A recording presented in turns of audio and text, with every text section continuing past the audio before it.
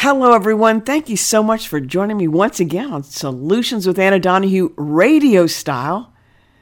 Getting to be midweek. I love bringing the show to you. I hope you're enjoying it. Let me hear from you. You can write to me. Just go to my website. Many ways to write to me. administries@cox.net is our email. But you know, folks, the way I'm getting so much communication is from social media. I think about it as much as social media, like anything, can be used for the good. I've used it for promotions and to get the word of God out, and it's really blessed me. And I hear from most people via social media, sometimes text messaging, sometimes emails. So I said that to say, let's use it for the good. You can write to me at any of these outlets, and let me know how you're enjoying the program. We began yesterday, or actually Monday, Psalm 18:29. I'll do it out of the Passion Translation. With you as my strength, I can crush an enemy horde, advancing through every stronghold that stands in front of me. That's David. You might be familiar with this version. By my God, I can run through a troop and leap over a wall. That's Psalm 18, verse 29. We're going through the 9 titles, literally only in verse 1, that David gives to describe God. Folks, this psalm is so powerful. If you get a chance, study it. It's David reciting back to God, praising back to God, a thanksgiving for all God has done for him. We can do this too.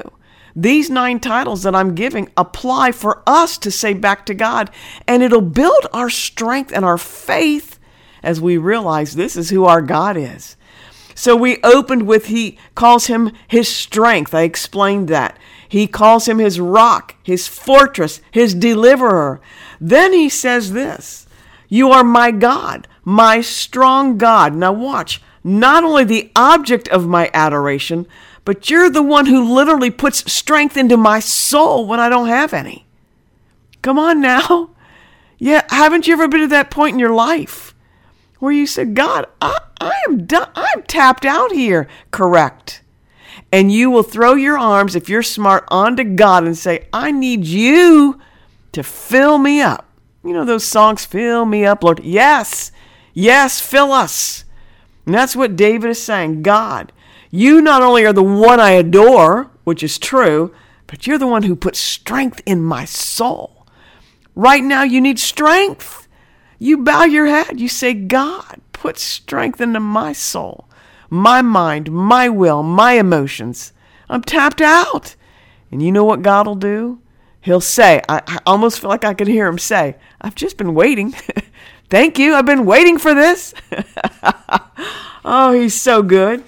How about this one? I'm still in Psalm 18, literally verse 1. He says, God, you're my shield. You're the one who defends both my head and my heart. That's powerful.